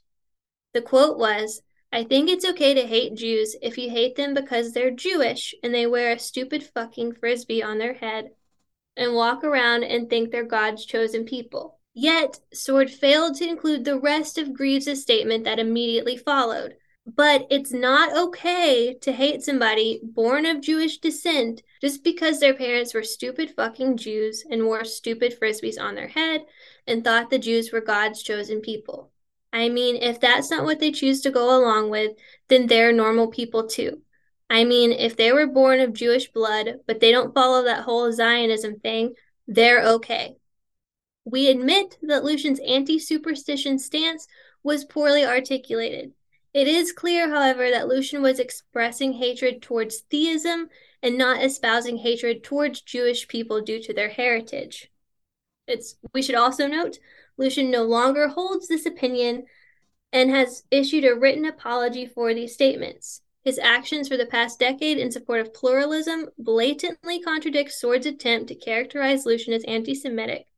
The inclusion of the Radio Jihad antidote in an article predominantly about TST's activism seems to be an attempt to plant the seed that Lucian might be an anti-Semite, despite his words and life's work proving otherwise. Sword suggests by implication that poorly articulated anti-theism spoken on a radio program 20 years ago defined the man today, and therefore TST as a whole. Sword conveniently ignores Shane Bugbee's egregious racism in the exact same radio program.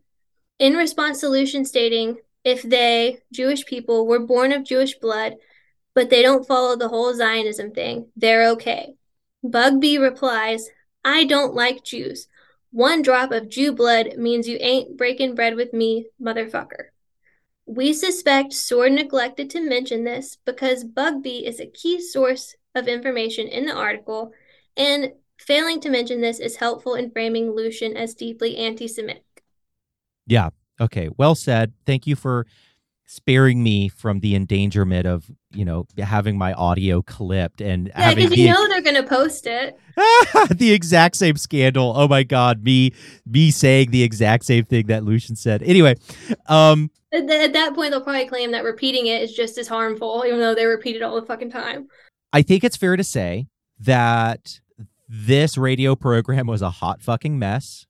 And Lucian finds, as he said in the letter that he wrote, kind of explaining and apologizing, he said that he has to apologize for what he believed, but also has to defend himself against accusations of what he did believe, of accusations of what he was saying. So he was poorly articulating anti-theism. He does not, however, believe anymore that it is okay to hate people on the basis of their beliefs. If he did, here's the thing. If he did hold gross racist beliefs in his 20s, I would not care because I know him. I know the man now. I know him to be someone of good character who has laid his life on the line, who has jeopardized a lot in the service of plurality and justice. And that's just not something that an anti-Semite or racist or crypto-fascist would do. And he wrote at the very end of his apology, TST will always be for anybody of any background who identifies with the values we espouse. And today, you can count on me to vigorously defend any religious group's right to equal representation and expression anywhere. We wanted to point out Sword's attempt is he wants to characterize Greaves as anti-Semitic, by extension, the Satanic Temple as anti-Semitic, and that must mean that secularists shouldn't support the Satanic Temple, which is very frustrating to us. So we wanted to point out it wasn't even anti-Semitic to begin with, but at the same time, there are other clips from that podcast that have emerged, and he has said things that we don't agree with, that he doesn't agree with now either. Yes. We don't care about what was said 20 years ago. We're only talking about this because it gets brought up all the time. We're fucking sick of it. We're fucking sick of it. And the sixth tenet of the Satanic Temple reads, people are fallible. If one makes a mistake, one should do one's best to rectify any harm that may have been caused.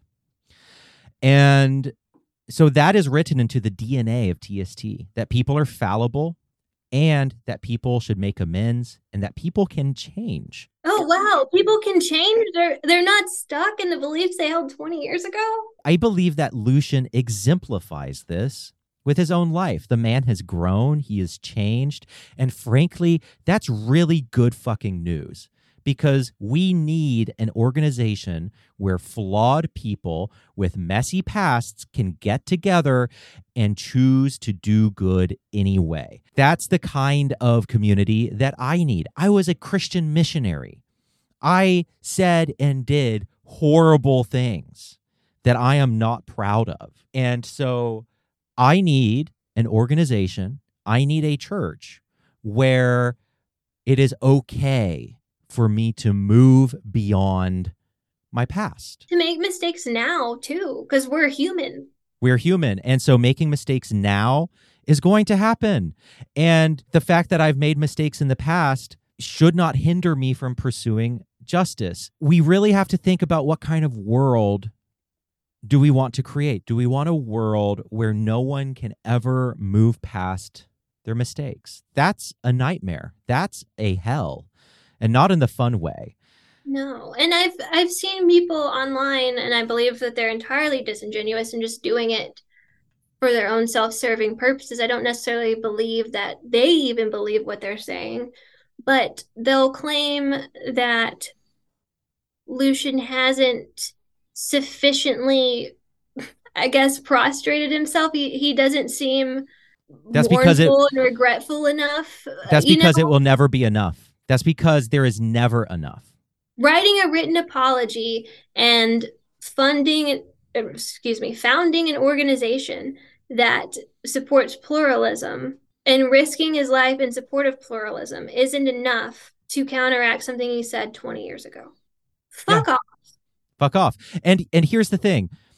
I think that it is actually a benefit, because what the presence of people like Lucian in the organization demonstrates, and other people. I mean, there are other people who I can name who have really messy pasts, and I won't put any of them on the spot right now, but they're public figures in the temple, and people can look them up and see that some of them have some messy backgrounds. And that's a benefit, because it signals to people who are aware of our fallibility that this is a church where they will be accepted and where they will be able to pursue the cause of justice despite their imperfections. And B, it shows the purity obsessives and the contagion obsessives that this is not an organization for them. If you, dear listener, look at Lucian Greaves and see someone who you cannot tolerate being in the same room with because of mistakes that he has made, then TST is not the organization for you. Go find somewhere else. Go find a place that is more in alignment with your values, because TST is a place for messy people to pursue the cause of justice. And if someone like Lucian is too much for you, then you don't belong here. Yes, and like we said before, this is something that we both feel very passionately about. It's hard for me not to be unbiased. I'm not even saying that I am, but I just know that in the real world, in reality, I do not believe for 1 second that anyone who is old enough to read and has access to the internet, the first time that they read that this sentence was uttered, that they are seriously so broken and fragile and clutching their pearls. And I can't believe anyone would ever say this. Oh my God. Go clutch your pearls somewhere fucking else. Yeah, for real. The stakes are too high. The stakes are too high right now. Theocrats are taking away the rights of minorities everywhere, and we don't have the time for this. Exactly. And I don't know, you can edit this out if you want to, because it is political. I don't know if we should say it. But in my opinion, this is called maximalism, right? Like, it's a purity spiral. You're either 100% with this or you're 100% against this, and we can tolerate no moral transgressions or failings anywhere that has ever existed, even if you've moved past them. And this maximalist approach is what led to everything that's wrong now. Like, it was the Bernie or bust people that were unwilling to vote for Hillary Clinton instead of Donald Trump because Hillary Clinton isn't perfect. Yeah. And not only not perfect, but has real flaws, but they couldn't see the stakes. And so we're in this scenario, not in the Satanic Temple, but in this mindset, is to allow the perfect to be the enemy of the good. Yeah. I think just the glass houses approach, like just insisting that interpersonal change or change in an organizational level must occur before you can create any real change in the real world. Please don't take this the wrong way. I'm not saying that he hasn't changed, but just the incessant focus on these figures and the face of the organization rather than what the organization as a whole is achieving is unproductive. And the community. I mean, it's incredible the degree to which I don't think about Lucian versus people outside of TST and how much they think about Lucian. Like, and I volunteer quite a bit in TST. I work on ordination council, so I'm working in ministry every single day. I'm not thinking about Lucian. I'm only thinking about Lucian when I fucking have to, because these dipshits are constantly calling him an they're constantly calling him anti-Semitic and a crypto-fascist online, and then I get lumped in with that. Or I think about him when he's literally in front of me during an interview. Those are the only two times that I'm thinking about Lucian Greaves. People outside of TST think about him way more than I do. And the people I am thinking about is the community. It's the ministers. It's the congregations. It's the Those people are the that we people. talk to that have accessed abortion through the Satanic Temple's religious reproductive rights campaigns. That's who I'm thinking of. That's who I want to help. Yeah, absolutely.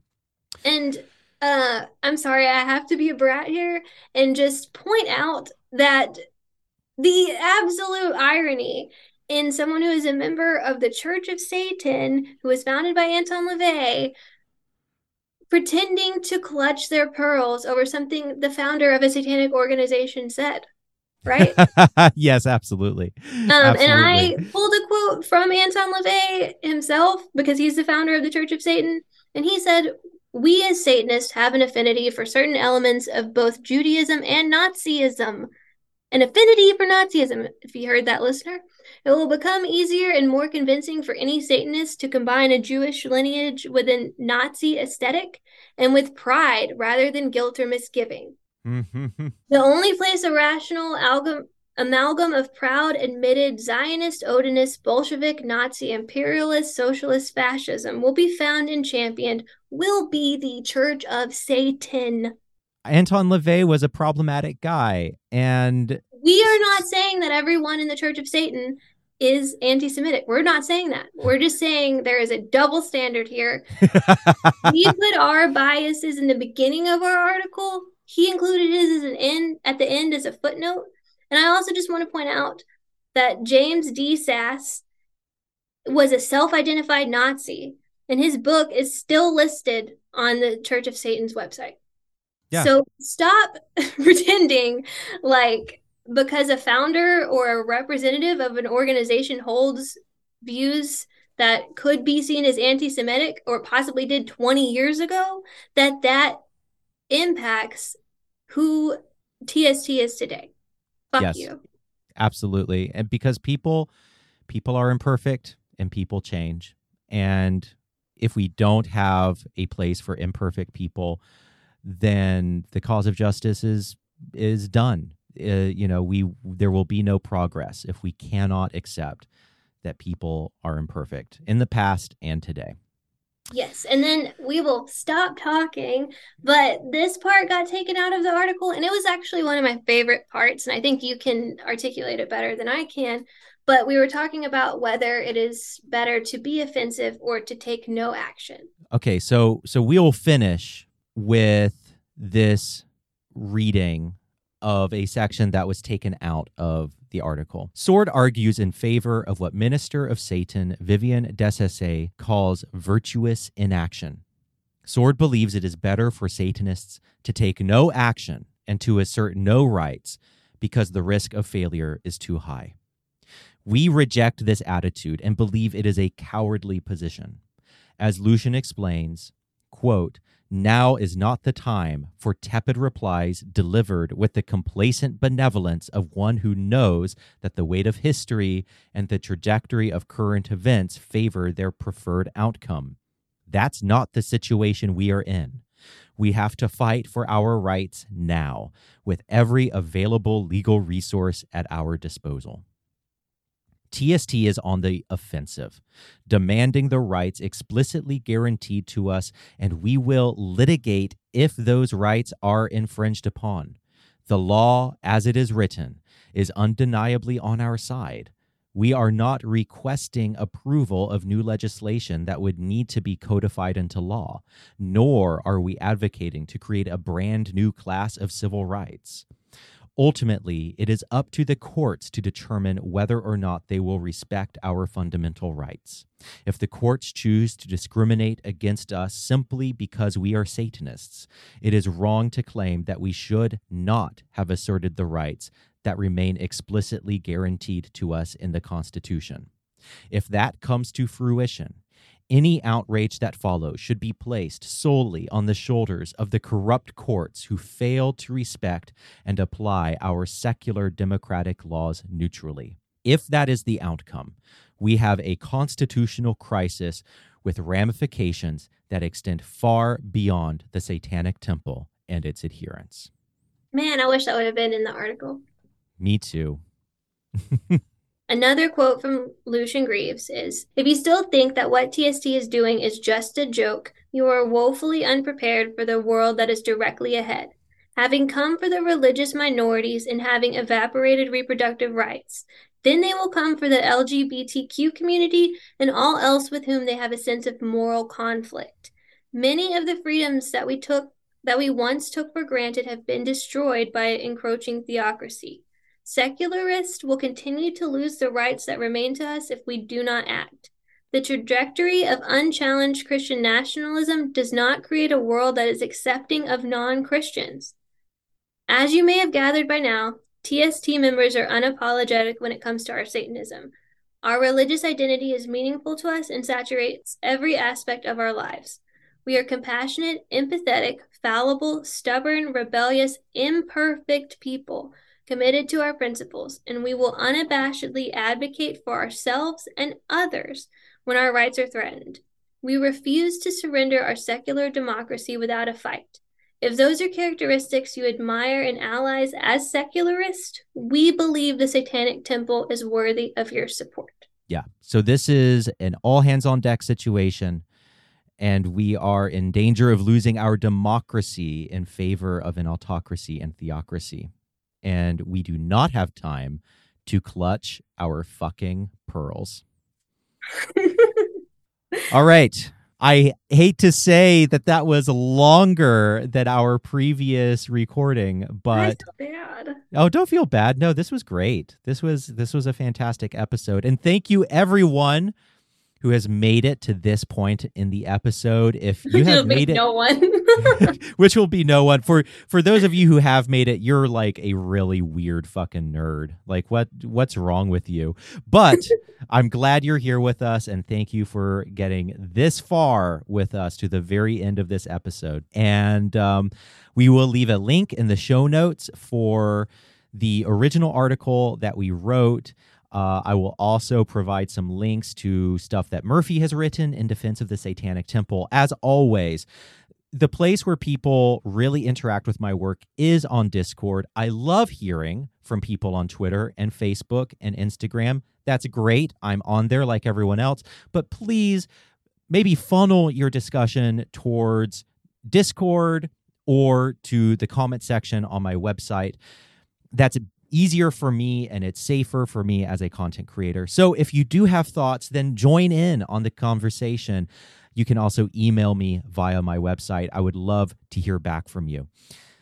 As always, this show is written, produced, and edited by me, Stephen Bradford Long. The music is by 11D7. The theme song is Wild. You can find it on iTunes, Spotify, or wherever you listen to music. And the show is supported by my patrons at patreon.com/Stephen Bradford Long. And as always, hail Satan. And thanks for listening.